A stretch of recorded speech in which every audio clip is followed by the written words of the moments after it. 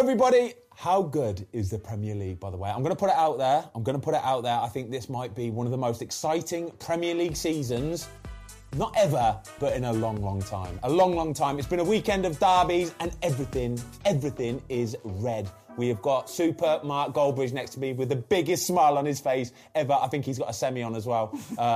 And Super James Allcott, the encyclopedia of football. This is going to be a banging episode.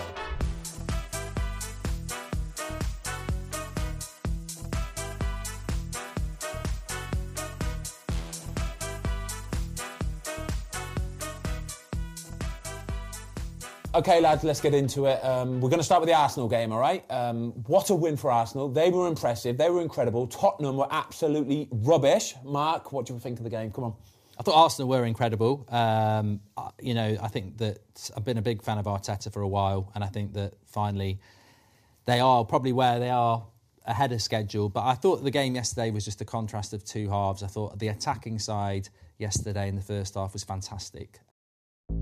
There's no better feeling than a personal win. And the State Farm Personal Price Plan can help you do just that. Talk to a State Farm agent today to learn how you can bundle and save with the Personal Price Plan. Like a good neighbor, State Farm is there. Prices are based on rating plans that vary by state. Coverage options are selected by the customer. Availability, amount of discounts and savings, and eligibility vary by state. Get ready for the greatest roast of all time. The Roast of Tom Brady. A Netflix live event happening May 5th. Hosted by Kevin Hart. The 7-time world champion gets his cleats held to the fire by famous friends and frenemies on an unforgettable night where everything is fair game. Tune in on May 5th at 5 p.m. Pacific time for the Roast of Tom Brady. Live only on Netflix. And they won the game in the first half. And then the second half, you had Ramsdale for the first 20 minutes who made some big saves, especially that foot save. And then defensively, they were rock solid. So I think you come out of that game and you go, right, we're 8 points clear of City. We've attacked in the first half. We defended in the second half, got a clean sheet. We scored 2 goals. And, we are... Well, I think the biggest thing with Arsenal is whether they want to acknowledge what I'm about to say, which is you have got one hand on the trophy even though it's halfway through. That's quick. Yeah. That's too quick. No. The hand on the trophy, believing you can do it is one thing. We're not even halfway, are we? I think they are so comfortably the best team, and I think the only thing that's going to hurt Arsenal, and look, you're right, they might not win it, but the only thing that's going to hurt them is... What could hurt anybody is if they got 2 or 3 injuries because of the World Cup and everything like that. So Gary Neville said after the game, he said, I still don't think Arsenal are going to win the league. Is that where you are at the minute then? Too early? No, I actually... It's games like that I start to go... It feels a bit like Leicester, not in the same amount of, the fact that it was 5,000 to 1 for Leicester. But there were, games... I remember Leicester City playing Man City... and beating them there. Yeah. He had Mahrez... Battered them 4-1 Hoof maybe with the header as well. Yeah, he did, yeah. And it felt like that kind of day.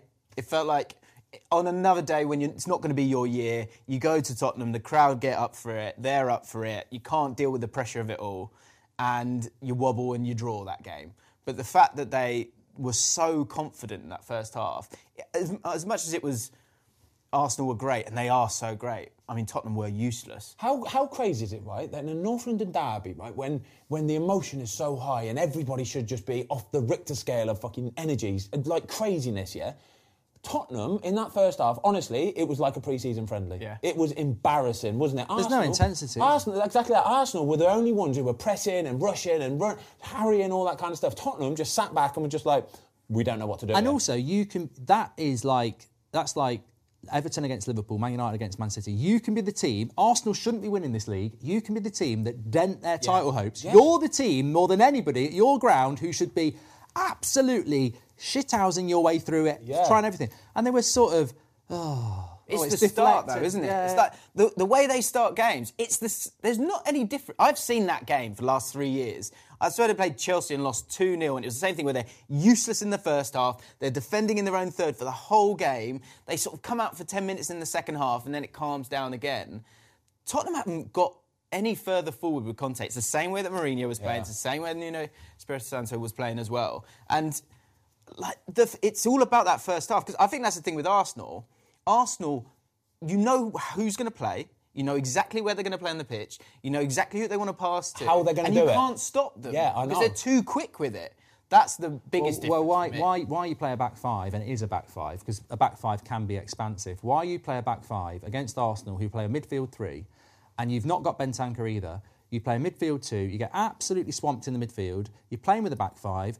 You've got no number 10. You've got a really good front three that you can't get to. And I thought they were beat as soon as I saw the formation. I'm like, gone. You got the team selection wrong, completely wrong, right? As soon as, I guarantee you, Saka going into that game must have gone, Sessegnon's playing sort of left wing back, all right, just get the ball over there, right? Yeah. I'll run into that space and I'll just destroy him. And that's how it went. So from the very first time he got the ball, Sessegnon's slow getting back in, Saka gets a run on him with pace, and I'm thinking, you're either going to give a penalty away or you're just going to have to let him run past you here, mate. And that's how it proved. He just kept doing it. Yeah. But I thought the tone got set from Lloris early doors. You see it when he got the ball played back to him, took too long on it, went to clear it, spooned it, all that kind of thing. And from that moment on, I think the Tottenham players got nervy, Arsenal sensed it, and they just carried on. It was relentless. But as well, what I want to say is, at the end of the game, Aaron Ramsdale, we're going to talk about all the stuff and all that kind of stuff, but I was actually a little bit disappointed he got man of the match, and I'll tell you why. And I don't mean this in a bad way, right, because I love Aaron Ramsdale, and yesterday it was literally the most perfect goalkeeping performance, absolutely everything, like balls into the box he was coming out for, saves, like distribution, the whole shebang, right? He did it all. But I don't want like Tottenham to be going, but your goalie got man of the match, because there's no Tottenham fan naive enough in this world, surely, to see that game and go, we were good enough to get something from that game, because they weren't. I don't think they would do. I really don't. I think Ramsdale was man of the match for me, because I think when 2-0 is a dangerous score when you're away from home, and I think Spurs probably nearly did enough to get a goal. But they didn't, because Ramsdale was so good. Yeah. So I think he stopped that game becoming what it never should have been, which is the last half an hour of Spurs getting something out of it. But I don't think a Spurs fan would honestly look at that. I think they'd look at it the way we've reflected and said that, from minute one, you were never in that game, and it's not acceptable. And I think just going back to what you said about Leicester as well, on Arsenal, I do think Arsenal fans think like that, or a bit like Leicester. I disagree with this completely. I think you're like Liverpool. I think you're like Liverpool when you won the league against Man City. I think you're playing that well. You are the best team Man United have played. Yeah. Even though we beat you at Old Trafford, you're the best team. You're the most consistent. Your away record's fantastic. I think, I get it. I'd be very nervous if I was Arsenal, and I would start talking about Leicester. But I genuinely think right now they are comfortably the best team in the league. They have to be the favourites. And I know one hand on the trophy sounds a bit too premature because we're not halfway through the league, but if they did not win this league, and they've got to back the manager in January as well, if they don't win this league, something really wrong goes in the second half, because they are comfortably the best at the moment. Yeah, I think it's one of those where, actually I think this is a positive for them, but the difference between that Liverpool team, the year before they'd finished second, and so I think they were angry and went and got it done. What's good for Arsenal is that I think they do have that underdog mentality, but it's like there's so many players that weren't names and then become names. And that's where Arsenal kind of getting to that tipping point where Odegaard, Martinelli, Saka, all those guys, they're still not names, they've still not been champions and not been and done it. Aren't they? But I think that provides a freedom and a hunger. Yeah. And even, this is the big thing when you come back to how disappointing Spurs are, even if you are, the best thing that you can do if you're under pressure and it's a derby game is not think. And Arsenal players don't have to think, because the way that they play is so ingrained in them that they don't think. They just play those passes. And that was the difference with Tottenham. That's why they couldn't get out. It's because they don't... It's hit Kane, and I hope Kane's strong enough to play inside. Kane would drop to the halfway line and they'd hit Kane, because they can't get out. So Kane would have to come even deeper. They're the only team in the top, probably, from the traditional top six who don't play with a number 10. They don't. Yeah. Kane tries to do both. That's just ridiculous. I mean, even England... They have a number 10 behind Harry Kane. Yeah, Harry Kane's got to be in. I know he loves to drop deep and link the play up. Stay up top. You're one of the best strikers in the world. Stay up top. Yeah. But you need a whole pattern of play for the rest of the team to get the ball up the pitch. When you're talking about the goalkeepers, like football is about moments, isn't it? Sometimes, and I think that's the thing. When you're saying that Ramsdale was fair enough for him to be man of the match, despite not being totally involved all the time, it's about those big moments. And Lloris had an absolute stinker in a big moment, and straight after the goal, I think there's a chance for Son. Yeah. And talk us through that save, because it's a lot of the saves that Ramsdale did actually were sort of that flexibility and with his legs, which people won't really talk about. The difference between Lloris yesterday and Ramsdale yesterday is you can see that Lloris is playing with no confidence, absolutely zero. He's shot. You can just see it. Whereas Ramsdale, right, every time... you never... Oh, you can see it. But this is... when you are shot. This is where you can see it, right? So Lloris, for the goal, for example, So it takes a deflection. It's a bit unlucky with the deflection. Either way, it doesn't matter, right? Once a player gets that close to you, you're taught as a goalkeeper that the only place he can really score is if he just smashes it through you, because the angle's so tight. The only way he's going to score is just pace, by smashing it, right? So as a goalie, you're taught to go basically, right, I'm just going to have to stand there, sort of put my arms there a little bit, but I'm just going to have to stand tall, stand big, and just take one. It might be in the chest, face, whatever it is, right? Just take one. As soon as he's kicked the ball, he's started falling backwards, That falling back motion is a motion of, I don't really know what I'm doing right at this moment in time. And it's the worst thing you can do because it makes you smaller, the surface area is smaller. It's not good for making saves, right? Whereas Ramsdale at this moment in time, any time they come through one-on-one, he's in full control of his body. He's forward, his body weight is forward, over his knees, over his legs, and he's able to move whilst the foot save in the second half was a thing of beauty. Like David De Gea. It's beautiful, mate. He's come out, he knows what he's doing, he's in full control of everything, and he's spread in a proper way, and he's still managed to flick his foot up. He's on fire at the minute. That's fascinating, though. It shows how important body language is. I never thought that with a goalkeeper. Just the difference of going, come on then, put it in memory. This is Aaron Ramsdale all day, all over though. This is what he's like all the time, kind of thing. Tell you what though, just got me thinking there. I mean, in fairness to Lloris, he did cost Spurs the game, but in fairness to Arsenal, Nketiah should have scored 2 goals. Should have done, and Lloris did make himself big. But I think I actually think on both of those, Nketiah doesn't get his first touch right and makes it. Yeah, he did. The one in the second half, bad touch. But they were 2 big chances moments, for Arsenal. It's all about those moments. Yeah, they're big games because the game state's different. Like Tottenham in the second half, they sort of have a go, but Arsenal going, go on then. Yeah, I know. Because once we've got the ball, we'll just keep it for a bit. Give it to Martinelli. Where do Tottenham go from here with Conte? Because his contract's up in the summer. Do they give him a new contract? Is this going to go down well anyway with the Spurs fans? Well, I was talking to my mate Flav, he's a big Spurs fan, and he's saying what's so backward with this is that normally a manager goes, just give me 3 years. Everyone just calm down. Give me 3 years and I'll show you. With Tottenham, it's like, say you want 3 years to Conte, and Conte's going, I don't know if I want 3 years. Yeah. It's so strange. I don't know if he's good enough to say that. I really don't. I don't. I've seen that. As I said earlier, I've seen that game so many times, and I'm sure Tottenham fans will say the same, where they're so defensive. And I think the outlook, that's why Arsenal are doing so well, because even if they do go behind, they make a couple of attacking changes and it makes them different. You have to be able to sort of lean on that when you're struggling a little bit. And with Tottenham, it's the same thing. And I guess they're going to probably invest with him again, I would imagine. They need to get some of their players back. I think Richarlison, who, as annoying as he can be, is a very good player for them. All right, let's talk about Richarlison. Spurs fans, by the way, can you get in the comments down below? And just, if you are a Spurs fan, let me know what you think. Do you want Conte to stay or should he go? Is it time? Just whatever. Can I just say on that, though? I do think there are some revisionists on football because there's United fans going, oh, Goldbridge wanted Conte. And I'm like, that last season from January till May, Kulusevski, Kane and Son scored more goals than anybody, and Spurs were really entertaining. I think the disappointing thing is, why have they just suddenly changed this year? Because every time I've watched them, really poor. I think injuries have played a part. Just to answer your question, I think Conte has to commit. If Conte commits, then you can bring everyone on board and then off you go.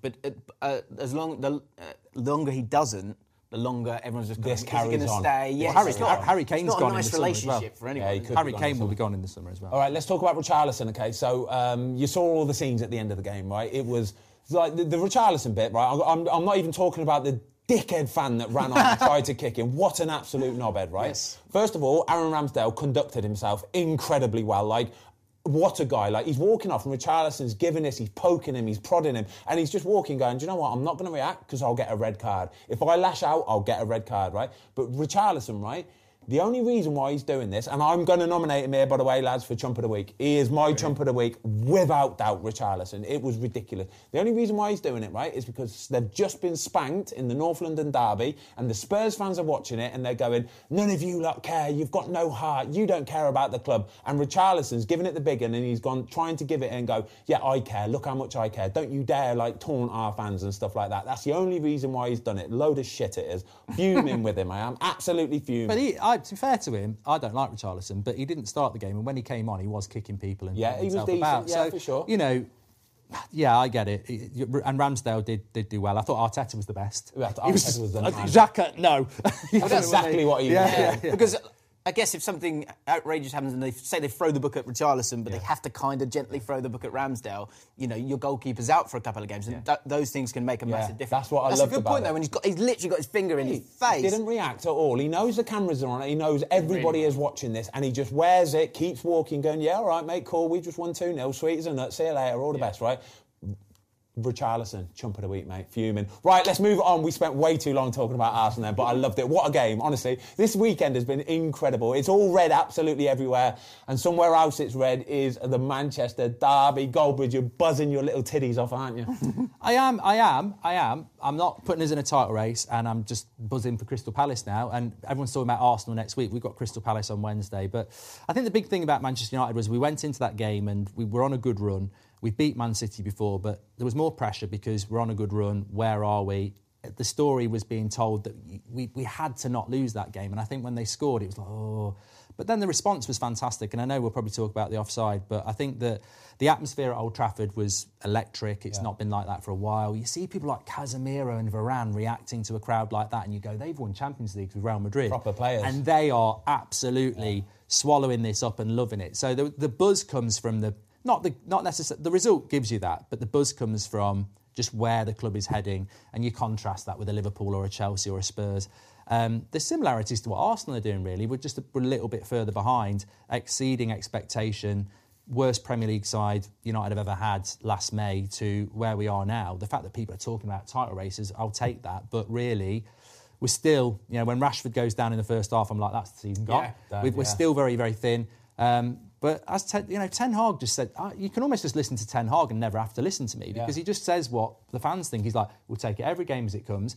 Yes, the offside, I'd be fuming if it happened to us, but we'll take it. And, it's about progress, it's about, building, it's about investment.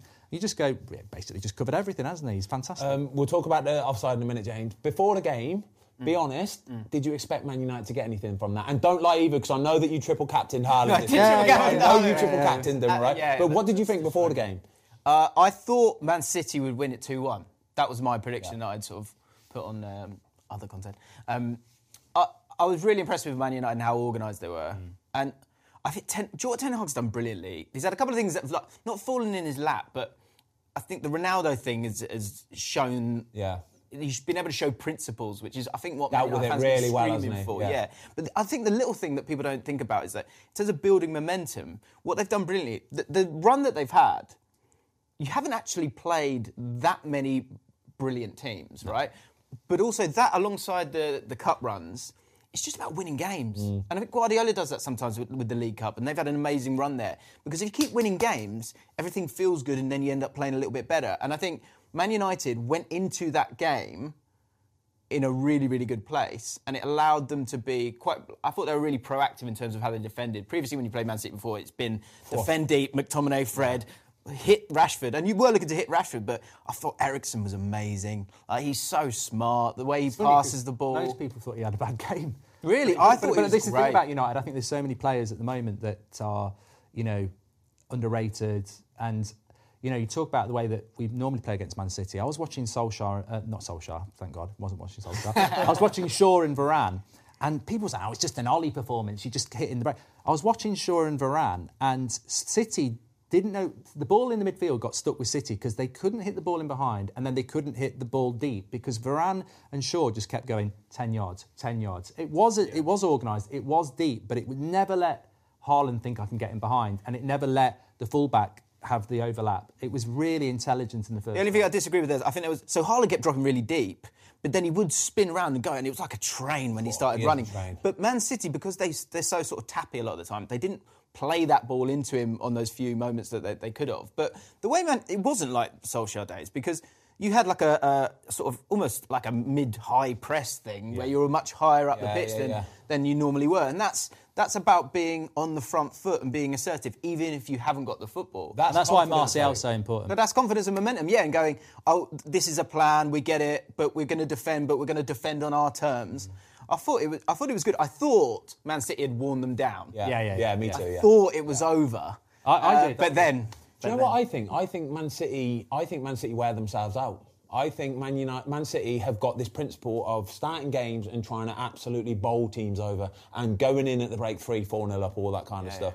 Everybody's the opposition are basically chasing them down, all that kind of stuff. I think Man City struggle when they're 0-0 at half-time because they are already given most of their energy. And then, but to be fair to Man United, when they scored that goal, Man City, I thought, well, here we go, floodgates, that's it. The belief's gone, all that kind of stuff. Yeah. Man United. Twice at Old Trafford this has happened. And it's interesting what you say about we've not played big teams, because I think I almost feel that. But then we beat Spurs, Arsenal, Liverpool, Man City at home, and you go, oh, God, yeah, we have played those teams. But Liverpool was before the this little run. But this little run, honestly... You've got to win games. This run is so hard to do. This is what wins championship, is going on them runs there, because they're almost as hard to do as beating the big teams, if you know what I mean. Totally. To come week after week after week to beat the Palaces, the Villa, all those kind of teams that if they're playing at Old Trafford, they go, right, we'll just sit in today, chill, make it difficult. That's so hard to beat. Ten Hag's game management is exceptional because he's done it twice against the two best teams in the league. Against Arsenal, we were 1-0 up. Arsenal were better than us. They equalised, and Arsenal went, right,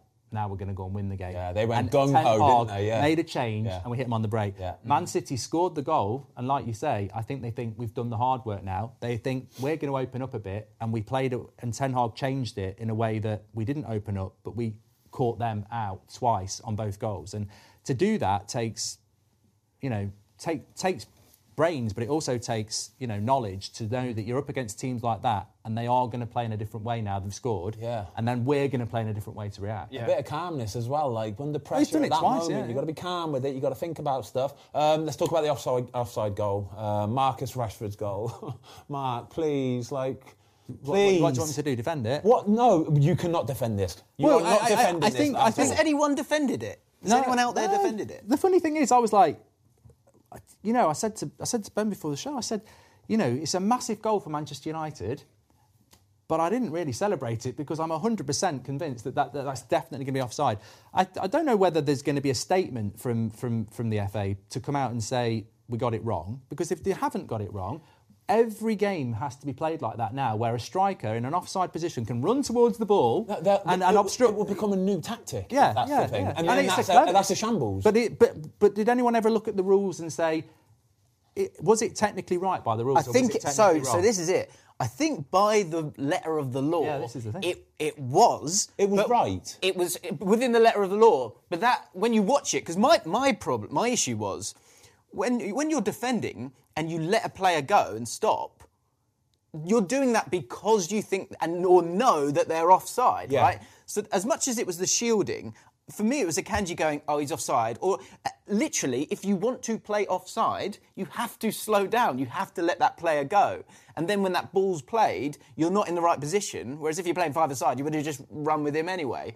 But then, if you change the laws, right, and then there'll be this next phase where defenders will pretend that they were going to stop. Yeah. And so it does, this is the problem with refereeing a lot of the time, is that, and there's a lot of refereeing that I've enjoyed this year. I always wanted there to be this sort of get up rule. Whereas if in your mind you go, get up, then don't give it. And I think that's what referees have done pretty well this year. But that offside rule is a joke, because there's no understanding of the art of defending. Because for someone to be offside, you have to stop running. But according to the law, it was right. Edison, you see Edison's position is he's so far out, right? He's on his penalty spot because when that ball is played round, he knows that Rashford is going for it because he's watched Rashford's body language, he's watched his face, he's watched his eyes, and he is watching the ball come round, Rashford is, and his body shape shows him that he's going to be touching the ball, So Rashford fully knows that he wants to take the ball. It's at that point, though, when Rashford, something in his brain goes, you're offside, just leave it. But it's too late by then. The damage is already done because your body language is giving it away. So Edison is expecting Rashford to come and take the touch. Edison steps up because he knows Rashford's not going to hit it first time. He's taking a touch, and that touch to keep it under control and not let it get away from you is impossible, He knows that Edison going, right, go on, as soon as you take that touch, bam, I'm going to come and smash you here. And then as soon as you leave it, all bets are off. It's absolute calm. Well, who is it? Is it Akanji and Walker, or is it Akanji and Aki who are running back? I think it's Aki. Is it? Aki, yeah. Definitely. Because there's no way. So Akanji's the one who lets him go off, and then when you've seen the screenshots of Rashford shielding from someone supposedly. That's a Kanji, and Walker's coming on this right-hand side. I don't know if Ake's in there. I think it is Walker, because I'm like, Bruno is never winning a foot race between Akanji and Walker. No way. In an enormous scenario. But I think, it's hilarious. It's fantastic. Yeah, you take and you definitely take it. Who cares? And Man City had one of these a few years ago against Villa, where it was they changed the rule because of it. I can't remember the technicalities of it, but look, if the rule changes because of it, it needs to change. If it doesn't change and technically it's right, then let's see if it happens again. But the big thing is, it was 1-1 then. The score was 2-1. Yeah, it does. And Man City had opened up anyway. Man City lost their heads at when it went to 1-0. They lost their heads in the sense that I think they thought that's it, and they thought we were going to open up, and their defensive line just seemed to be all over the place. And look, you never see that from Man City. I think in the context of the Premier League, it was the right result. And can I just say one thing that would sort all of this out, right? Obviously, it's get rid of VAR because it's an absolute joke. But what would have sorted it out, right, is if you had a ex-professional footballer who's played the game sitting in that VAR room, right, and then he could have straight away gone, nah, it's offside, because he's impacted play, because he wanted to go for it. It's not rocket science, yeah? The fact that you've got referees who might not necessarily have played the game. You've played football, you know it's offside, don't you? You haven't even got to have played to a high level, right? Yeah. You know it's offside, it's as simple as that. You have an ex-professional in that VAR room, straight away goes, nah, come on, don't be stupid, it's offside, it's as simple as that. Yeah, and an understanding of, I think sometimes people want it to be black and white, and football's not like that. Sometimes you need to understand the context of it. There needs to be an element of common sense with it as well. And so if you gave that ex-pro that freedom to do that and understand the flow of a football game, then I think we'd be in a much better place. Couldn't happen to a nicer team, though. Look at him. Go on, get the badge in. Give it the big one. I really just don't. I really just don't. I mean, it's football. These things happen. Right, we're going to do what you're wearing, okay?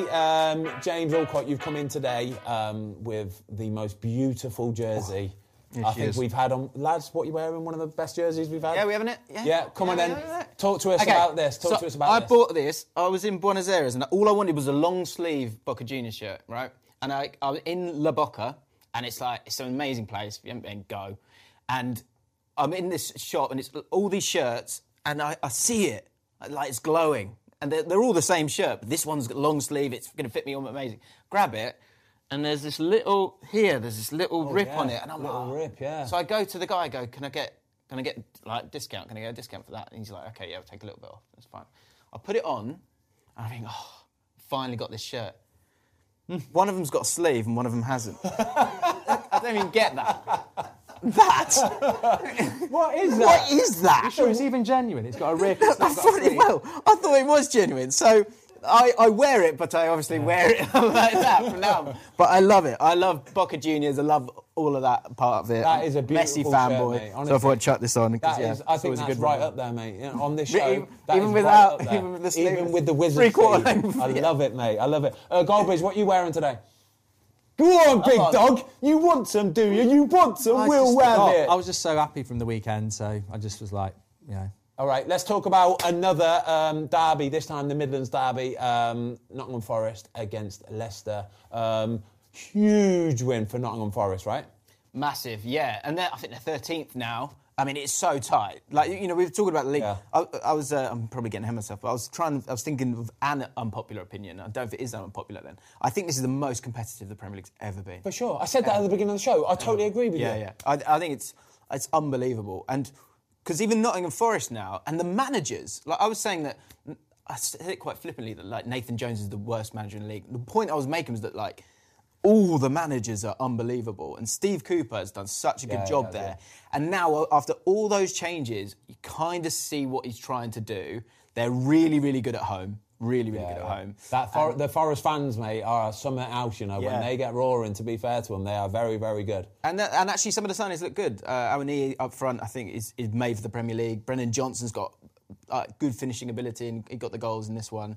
And I think Leicester City fans, they've been really up and down this year. The World Cup's killed them, they've had moments. Because they were in a good place, weren't they? Yeah, and they've not won since the World Cup. But it's up for grabs in terms of the teams that I think it's going to be interesting to see who Bournemouth goes down. Have gone on. I think Forest to be okay now. Yeah. I think people missed their opportunity with Forest, because I think you're right. I think they had so many changes and they were really bad, but no one's created a gap. Yeah. So they've been able to just sort of had bad results and still be in Get away with it. Same with Wolves as well. Wolves, I think, looked really... But no one's moved away, and now I think Bournemouth... I wanted to ask you this. Sorry, I wanted to ask you about Wolves, because look, when you're in a relegation battle, would you rather have a sort of solid defence and midfield, a bit like a Wolves, or would you rather have a team that's not got the best of defences, but you know you've got Lukaku up front? Mate, Wolves don't have that. We got relegated at Birmingham City, right? And we scored, that season, 38 games. I think we scored 34 goals or 32 goals or something. We got relegated because we couldn't score goals. That's what gets you relegated, honestly. You can, unless you can keep 15 clean sheets, 12, 13, 14, 15 clean sheets, yeah? You're going to get relegated because goals are what win you games. I remember years ago, Harry Redknapp at West Ham went and bought Paul Kitson and John Hartson in January. Yeah, and it kept them up because they just started banging goals. Mate, the quality in the Premier League is so high now, yeah, that other teams will outscore you if you don't score goals. It's as simple as that. You have to score goals. That would be the only thing I would worry about with Wolves then, because they've brought in Cunha, who might score goals, hasn't got a good record, but came from Atletico Madrid, which is obviously a big team. But that's the thing I do wonder. Everyone kind of is going, Wolves will be fine, Wolves will be fine. They don't score enough goals, do they? But yeah, that is the thing. And I remember, as a QPR fan, when we've sort of stayed up, it's been the fact that we've had Djibril Cissé up front, or Zamora could get us a goal, or Tarap could do something. Because the defence, when you get to like March, everyone switches on that little bit more, and it all matters so much more. So that's the one thing. This is why strikers get paid the big bucks, mate. This is why you don't want to be a goalie, yeah? Be at the other end of the pitch, because when you score the goals, you get paid the big bucks. But everybody wants that striker that scores them goals. All right. Let's talk about Liverpool. What on earth is going on here, Mark? Right. I love Brighton. We things like everyone talks about Brighton, even from the Potter days, but. I mean, that's just massively impressive. I think Liverpool had one shot on goal. I didn't watch it. I caught the highlights, but on the afternoon I saw they were losing 2-0. I logged on to look at the stats, and then I was like, well, this is not a smash and grab. Brighton have absolutely done. They've done what Brighton do, and I think with Liverpool, I know why they bought Gakpo, because they've had injuries in the midfield, in the attack, but midfield is where their problem is. Yeah. People talk about the defence and people talk about Salah. Games are won and lost in the midfield. They're conceding too many goals, not creating enough chances. And it's interesting because I think Jordan Henderson's such a good player, and Fabinho and Thiago, and they picked all three against Brighton, and yet they got absolutely annihilated in the midfield again. And you're like, I think with Liverpool, last season they nearly won a quadruple, and they were amazing. And this happened before. I think with Liverpool, they burn them, they go for it in a season, and then they almost have a massive drop off. And I guarantee, if you look at their high pressures and intensity and all that, I bet it's dropped by 15% from last season. So I think they're tired. I think they're tired. Maybe their lack of motivation.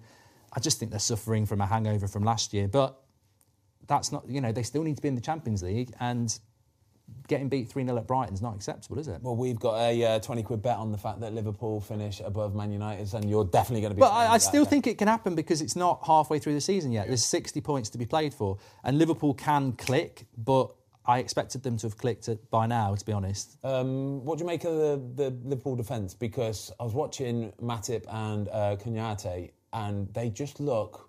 Mate, that's not Liverpool defence for me, is it? No. Well, I think it all starts from higher up the pitch. Like you talk about that midfield, it kind of makes its way back to them, because they're easier to play through them. And actually, Brighton went round them in this game. Brighton are so good, by the way. They're so good, aren't they? They're so good. They beat Everton. Yeah. And Everton fans, understandably, got really annoyed about it. They got beat, was it 4-1? Yeah, smashed them. Yeah. But I was like, like, Brighton are class. That Ferguson's a player mate, as well. They've got so many of them. Honestly, they've got so many of them players. Mitoma's unbelievable. Mitoma is an absolute joke. Good. Like, just goes under the... It's like every single one of them players. Just under the radar and just do it. I feel so annoyed by Trossard as well, because... And if Casido goes to Chelsea, and it's like, I feel so bad for Brighton. I mean, they lost the manager, I understand that. But if Trossard goes and then Casido goes in January, you're like, it's halfway through a season.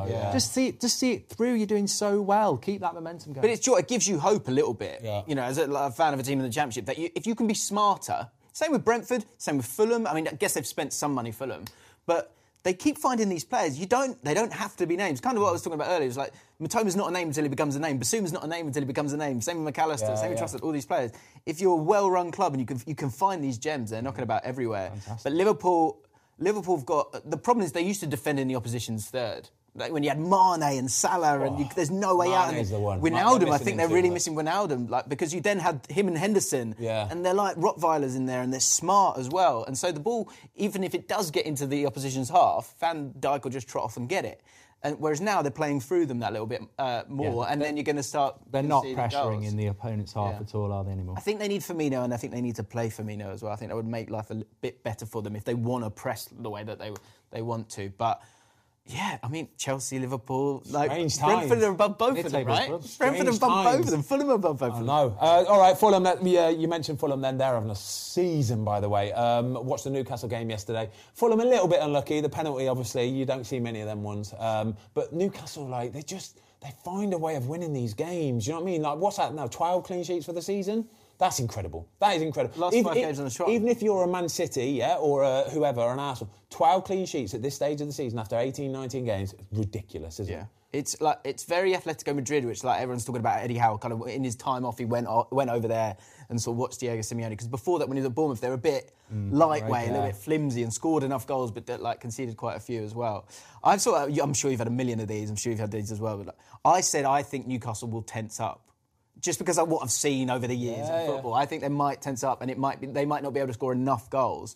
So yesterday, when I was streaming, the Newcastle fans were after me. I'm going to stick with what I said, but with Liverpool and Chelsea struggling the way they are, and the fact that they just do not concede many goals, Newcastle. Do you know why Newcastle don't concede goals? Do you know why? And I promise you, this is why, right? Look at the height, look at the size of the Newcastle back four and goalkeeper, right? Yeah. They are all 6'3", 4, 5, 6, 7. They are monsters, right? So yesterday, Fulham, early on in the game when they had their little spells, like 20 minutes in the first half sort of thing, they were getting down the right-hand side, they were whipping balls into the box, right? This is like bread and butter for them, right? It reminds me of... So Chelsea, back in the day, you remember when Mourinho was actually the special one, the proper special one, right? That original Chelsea team that he was keeping clean sheets right, left and centre with checking goal, he had a policy where he had to have 6 players over 6 foot in his team, yeah? He had to have them, right? Just for that aerial bit. And he believed that if you could cut out set-piece goals, you would win games for fun. And that's exactly what Newcastle are doing. They've got these monsters, right? And when teams are whipping balls into the box, normally your back four have to get like in between the posts, basically. Your ideal defending position is the left back basically should come all the way over and he should be on the post, and your 2 centre backs, one in the front post, one in the middle. That's the ideal positions, yeah, to be best defended. When you're that tall, you haven't got to be in that exact position because you still can clear the ball. And that's what they're doing. They're not conceding set-piece goals, and then they're going nicking them at the other end. Lovely. I think with Bruno Guimaraes, I don't know if anyone saw him going off, but that is massive for Newcastle. Although they have got, transfer window is going to be big. What are Newcastle going to do in the transfer window? They've got the money. I think if they bring a couple of players in, the position they're in, no European football, I think Newcastle look very, very good.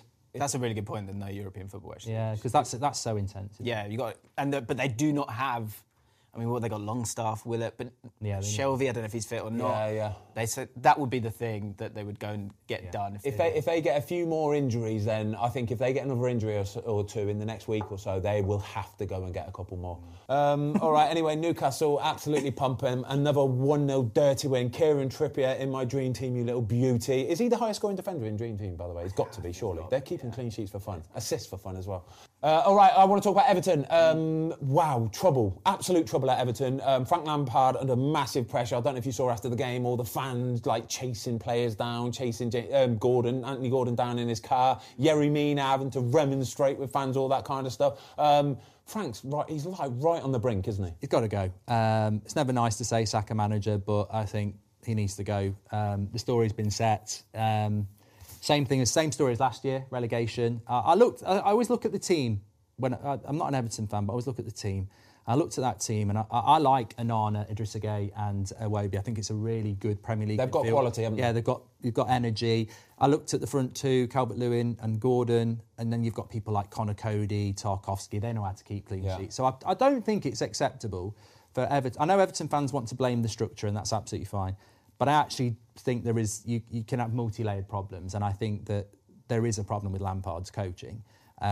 And I think now is the time to make that change, because there are people that I think Sean Dyche would suit them like a glove. Yeah. It's not for me to say, I'm not an Everton fan, but I think from the outside looking in, that change will inevitably happen. and how long do you want to wait? Because, as James said, that relegation, there's no too good to be going down. How long do you want to wait? The thing is, if you do lose another 2 or 3 on the bounce, and if you start to get cut adrift, even if it's 3 or 4 points mentally if you're a player, when you see that league table, when it is as it is now, and there's like 5 teams on 15 points, another 1 or 2 on 16, 17, you think, one win and we're out. Who are you losing to, isn't it? Southampton at home. You have to win that. It's like Spurs against Arsenal. You can't not win that because those get exactly. This is go on. Sorry, go on. I was going to say, and within this run of games that Everton have had, and I think they've lost to Bournemouth as well. I feel like there's a few other teams, that Wolves maybe, games that those ones at home. I'm not sure if they're all at home. You've got to be picking up points in those games, and it comes back to what you were saying actually about it's goals. Because I think if it got to April and they need clean sheets, that team will get you clean sheets. It will work hard. But the difference last year was that they started to do that and you had Richarlison up top who could get you a goal. And Calvert-Lewin, I think, is a good player but can't seem to stay fit. Maupay doesn't make sense because you're playing with the target man, you're going to take him off, you're going to bring on Maupay, you've got to play completely differently. I think they need to get a striker. They've been linked with Danjuma, who would be brilliant for them. But I think you're right. And I'm normally one that just wants to give the manager another week. But what I would say, when I looked at that lineup, that is the lineup I would pick. Yeah. And there's some good players in there. Like, say, Onana, that's a solid midfield. So you then need to find the answers. And he's not doing it at the moment. When you do say Sean Dyche, I do go, that does make sense. 1-0 up. Southampton don't travel very well and they end up winning the game 2-1. I mean, Ward-Prowse deserves massive credit. So does Southampton. What a week for them. But you can't be losing those games. That's a good point, because people get annoyed at me when I don't talk about Southampton enough because they don't get a huge amount of coverage for whatever reason. But Nathan Jones, in terms of how they set up, and James Ward-Prowse, in terms of where they've played him, it's something that I've never thought of. But you've got a team that can't finish, but you've got the best free kick taker and the best finisher possibly, ever when it comes to free kicks, for sure. So put him in attacking midfield, get him close to the goal and give him a chance of scoring some goals. It's really obvious, but really, really smart, and it paid off for them. If Southampton could get a big striker, a target man, a Weghorst, someone like that, right, yeah? James Ward-Prowse is that good with free kicks and set pieces and corners, right? It would be, honestly, a match made in heaven. But they kind of haven't got that. They're relying on him an awful lot at the minute as well, aren't they? Go on, you were going to say something about... No, I wasn't. I was going to say I think Southampton will go down. Do you? Yeah, I still think they'll go down. Yeah, I think this might be a little blip of a good few results, but in the context of... I just don't think they've got the quality or... I mean, they've just won away. I think it's very competitive. I'm not dissing Southampton. I just think it's very, very competitive. And I think Southampton and Bournemouth are gone for me. And the third team, I'm just not sure about at the moment. I love it either way, mate. Do you know why? Because it keeps everything interesting. I guarantee you, everybody at the Premier League, Sky, Amazon, BT, they are buzzing so much because it keeps everybody interested all the way through. And that's the way we want it as well as fans. Best league in the world. Exactly. Best league in the world. I said at the start of the show, what a league we have. We're so lucky. Brentford are just... Do you know, they remind me of Brighton a little bit. They're a little bit disruptive and they play for, they like to have the ball out of play, all that kind of stuff. But if it works, it works. Why would you change it? It's nice, isn't it? Yeah, I mean, I'm a massive fan of Thomas Frank. And I think the biggest compliment I can play to Brentford is that I looked at that result, looked at that fixture, and I was like, they'll win that. Yeah. And I thought Brentford would go down last year, but this year they're basically they're not even mid-table, are they? What are they like? Above Liverpool, above Chelsea. I mean, and the way they run that football club is so intelligent. Brilliant. It's not. They don't have a reserves, do they? They don't have a youth system. I don't think they do. The recruitment's been fantastic, and I thought they smashed Man United there. They smashed Liverpool there. And then, they can just pick up results like this. It's intriguing to see what will happen with Brentford in years to come, because I think, again, if I was Everton and I was sacking Frank Lampard, I might be having a little bit of a chat about Thomas Frank. I don't think he'd leave, but, they're just so consistent. Yeah. He uses some of those. They use some of those elements that you were talking about in terms of size, like Janelt and Norgard and Tony up front. Again, another thing that we've spoken about today, like someone who's going to get you goals. Tony does that, doesn't miss those penalties. I thought Bournemouth, I tweeted about how the penalty's a joke. Penalty's an absolute joke, in my opinion. And for a team that's down the bottom, struggling, that first goal means everything. Yeah, because you have optimism until that first goes in, and then you go, oh no, we're going to struggle again. We have to change game plan. You have to change game plan. Exactly. So when Tony grabs his arm and the centre-back's wobbling over, the fact that doesn't... I don't know if it went to VAR, but once it goes there... you can't give that as a penalty because it's a guaranteed goal because Ivan Toney's taken it, and then it's a different game. I think that was harsh on Bournemouth.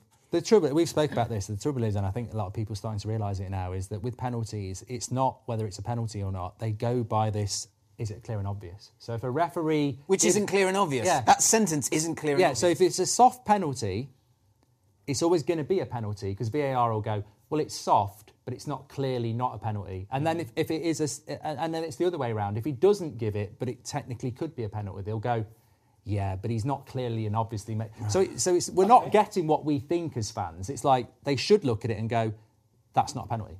Or that is a penalty, but they'll try and protect the ref. So, talking of weak penalties, we didn't even talk about this on the Newcastle-Fulham game. Sorry to go off topic a little bit. But the penalty that Mitrovic actually got, right, he gave it for the second foul on Trippier. So he gave it against Trippier, whereas the player coming through, was it Decordova-Reid, actually stood on Trippier's foot first. He actually stood on Trippier. So I'm thinking, if they're going to go to VAR then, the first action, the first thing that was a problem is Decordova-Reid standing on Trippier's foot. Well, they should do that. VAR should do that. So what's the point then? Well, I think that could be a new tactic. When I saw that one, you remember, probably about 7-8 years ago, you started to see people click their own heel, right, on the way through. And now we've seen it where our eyes are used Young to went it. for a little period, didn't he? Yes, Scumbag. he did. You scumbag, young Sean Derry. Sean Derry for QPR. But I wonder if this would be a thing where a step over in the penalty box, and essentially you're kicking the opposition, but I'm just doing a step over, put and your you foot go over down, the ball and you're going to start winning loads of penalties. Yeah, it's a good little tactic. It's not a good tactic. We don't want to see that. We don't like cheating in the Premier League, all right? That's why it's the best league in the world. All right, lads, absolutely cooking. Brilliant episode. We've got a few more games to rattle through. We're going to go for Chelsea. Huge win for Harry Potter. Graham Potter, sorry. Yeah. Huge win for Graham Potter. What was that? Celebrating a Chelsea win? I know, yeah. No, I'm not celebrating a Chelsea win. I'm celebrating a Potter win because I just think it's... I did this with Arteta. I'm not an Arsenal fan, but I hated it when Arsenal fans were like, get out, Arteta out, print the T-shirts. And I think with Potter... I'm very defensive of Potter anyway because I think he's a really good manager and it's great to have an English manager at a big club, so I want him to do well. But also, as we've said before, no pre-season, no transfers, club's in an absolute mess. They spent 200 million on Tuchel and they sack him and then you've got to inherit that. Patience, transition. So I'm really pleased that he got a result because I think if they hadn't won that game, that it does get to a point where you go, all right, transitions and patience, but you've not bloody won for ages. You can still get sacked. So I think it was good for them to get a result. And I felt, I know we're not going to talk about the Fulham game, but I thought they were really good. And I thought João Felix was fantastic. And then he's just a bit overeager and he gets sent off and now he can't play for a month. So I think Zakaria got injured. So I think Chelsea have had a lot. When it rains, it pours at the so minute, I was pleased for him to get a result because they're going to Anfield next weekend. So they've got some tough ones coming up. What do you make of them announcing Mudryk signing about 20 minutes into the first half? What is going on? What? They announced on Twitter, Chelsea... Oh, right. They did it on 20 minutes into the game, 20 minutes, that they've signed Mudryk on a 8.5-year deal. What is this all about? Do you know what I saw as well? Twitter Spaces? Todd Bowley was in a Chelsea Twitter space. I heard about this, yeah. He was just there, just listening. Any good ideas, guys? Any players we should go for? It's so weird. Chelsea is so weird at the moment. That is the Chelsea transfer policy, though, isn't it? And look, it's fine if you want to go and nick a player for somebody, but I was saying this yesterday. Chelsea need a midfielder, a right-back and a striker, and they're buying another attacking midfielder and another centre-back. And it's like, look, Arsenal needed Mudryk because they need somebody in that position. Man United have got Weghorst because we need someone in that position. You can't just log on to the BBC gossip column and go, oh, Arsenal want that player. Let's offer another 20 million. And I feel sorry for Arsenal because they put a lot of work in, but they can't go toe-to-toe with Chelsea, so they've got to let them go. Do you know what it's like? It's like, do you know when you used to play Champ Man and it would say, like, a rumour had come in or another team had made a bid for a player and then you click on that player and look at it and think, he's young, he looks all right. I'm going to beat them to that. I'm going to go and get him on that. And that's Chelsea's policy, isn't it? The problem with doing that is, though, if they're going to go and beat Arsenal to it, one, they've paid more money than what Arsenal are willing to pay, but the wages, they would have... Once it becomes a bidding war, it's a problem. You've seen what they're doing with the contracts as well, though. They're like 8-year contracts because this financial fair play thing's coming in about player amortisation, is it? Something like that. So they're basically giving them huge contracts. They did it with Badashile as well to spread it out. Again, another loophole, another way of manipulating. But you have to buy players on your terms. Like we're talking about Brighton and how good they are, or Brentford and how good they are. There's other players. Yeah. But when you so for Arsenal, for future transfers, they strengthened their position because they've gone, no, that's our price, and so we're not going to. We'll go get another player who will be great. Whereas Chelsea, you go, well, Chelsea got money. Yeah. So we're like, the next one's going to cost more. Yeah. And also then they've got too many players. So actually, no, we're not going to give you what he's worth. We'll give you less. Yeah. So from both sides of it, it's poor business. It's a great point about Brighton because I want Potter to do well, but I just wonder how in control he is because you know what Potter did at Brighton. And then you can see Chelsea very sporadic. And is Graham Potter there going, yeah, get me another attacking midfielder. Yeah, go and get me that. I don't necessarily think... Mudryk could be... Do you remember Pepe?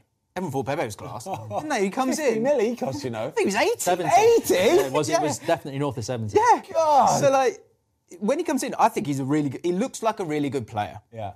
But you don't know, so don't spend that kind of money on it unless it's a complete sure thing. Was it 100 million euros? Something like that? I think it's like 70 plus 40 in add-ons or something like ridiculous. Right, anyway, we're going to get the quiz on in a minute. Fozzie, by the way, James, Fozzie's me, by the way. I refer to myself in third person. It's me. You're Gozzy, are you? I have won both game weeks so far, so I'm on 100% at the minute, so I'm just letting you know, all right? Mark's on 0% at the minute. He's bottom of the league table, yeah? A lot of controversy. I'm rubbish at quizzes. Well, we'll see in a minute, won't we? We'll see in a minute. We've got the quiz coming in a minute. Quickly, 2 more games to talk about. We've got Villa against Leeds. Big win for Villa.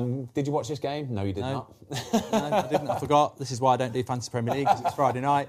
But it's a good result for Villa, and they are the only mid-table team in the league. When you look at the league, they're the only team that you could describe as mid-table, which is just fantastic for the league, isn't it? It's if you're a Villa player, it's not though, because it is so boring. Honestly, when you're that middle team and you've got nothing to play for, it's hard work. You know what? We're not halfway through the season though. It's not like I think psychologically, because it's January. We're getting done by the calendar. Yeah, we're all like, oh, beach, book your holiday, but you're not halfway through. If Villa went on a good run, it's not like they're 15 points off.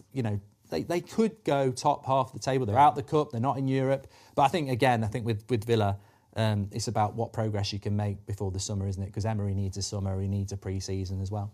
Just quickly on Leeds, I saw some ridiculous stat of something like 80 days or something since their last win. Right, and finally, Wolves, West Ham. West Ham, genuinely, David Moyes, is he there or thereabouts? Has he got some sort of time in the bank, has he? If it was me, I still can't see them going down. Yeah. The season's kind of done for them. That's really disappointing. And they don't really have some clear style going forward. That's the thing that I think is really disappointing.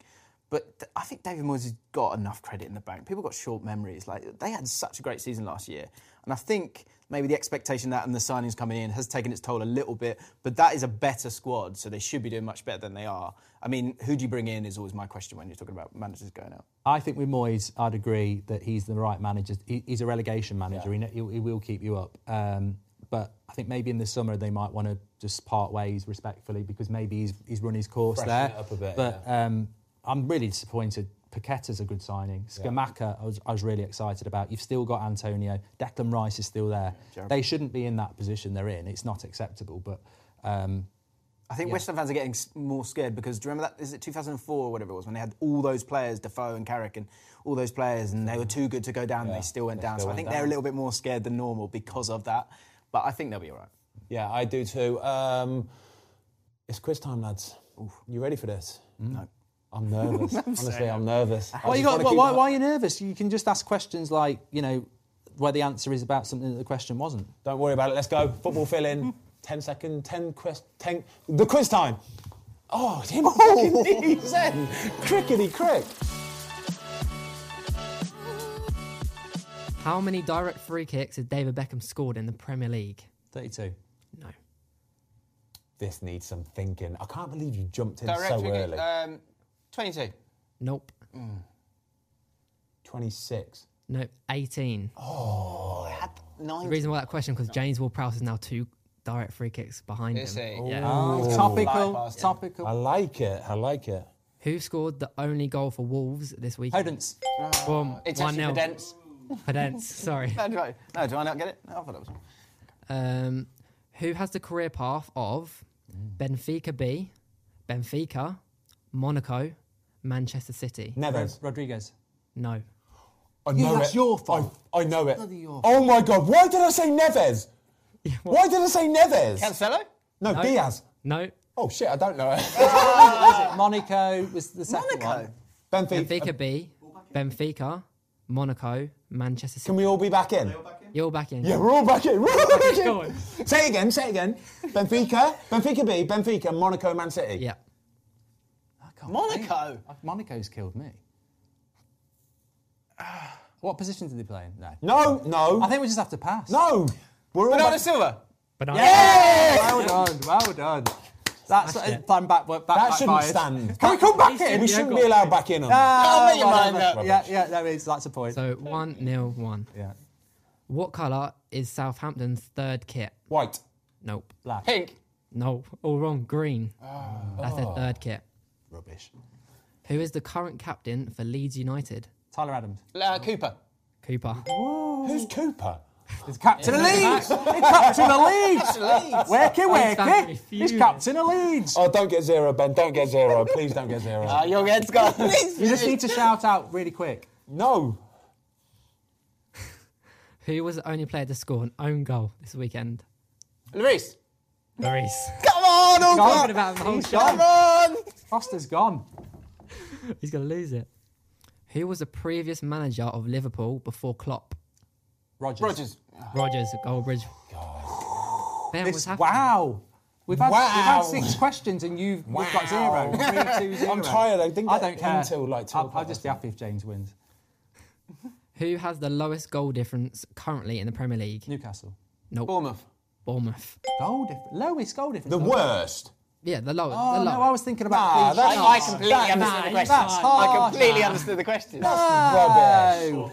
The worst goal difference. This happens every bloody week. Every bloody week I get scammed. Lowest goal difference, Bournemouth.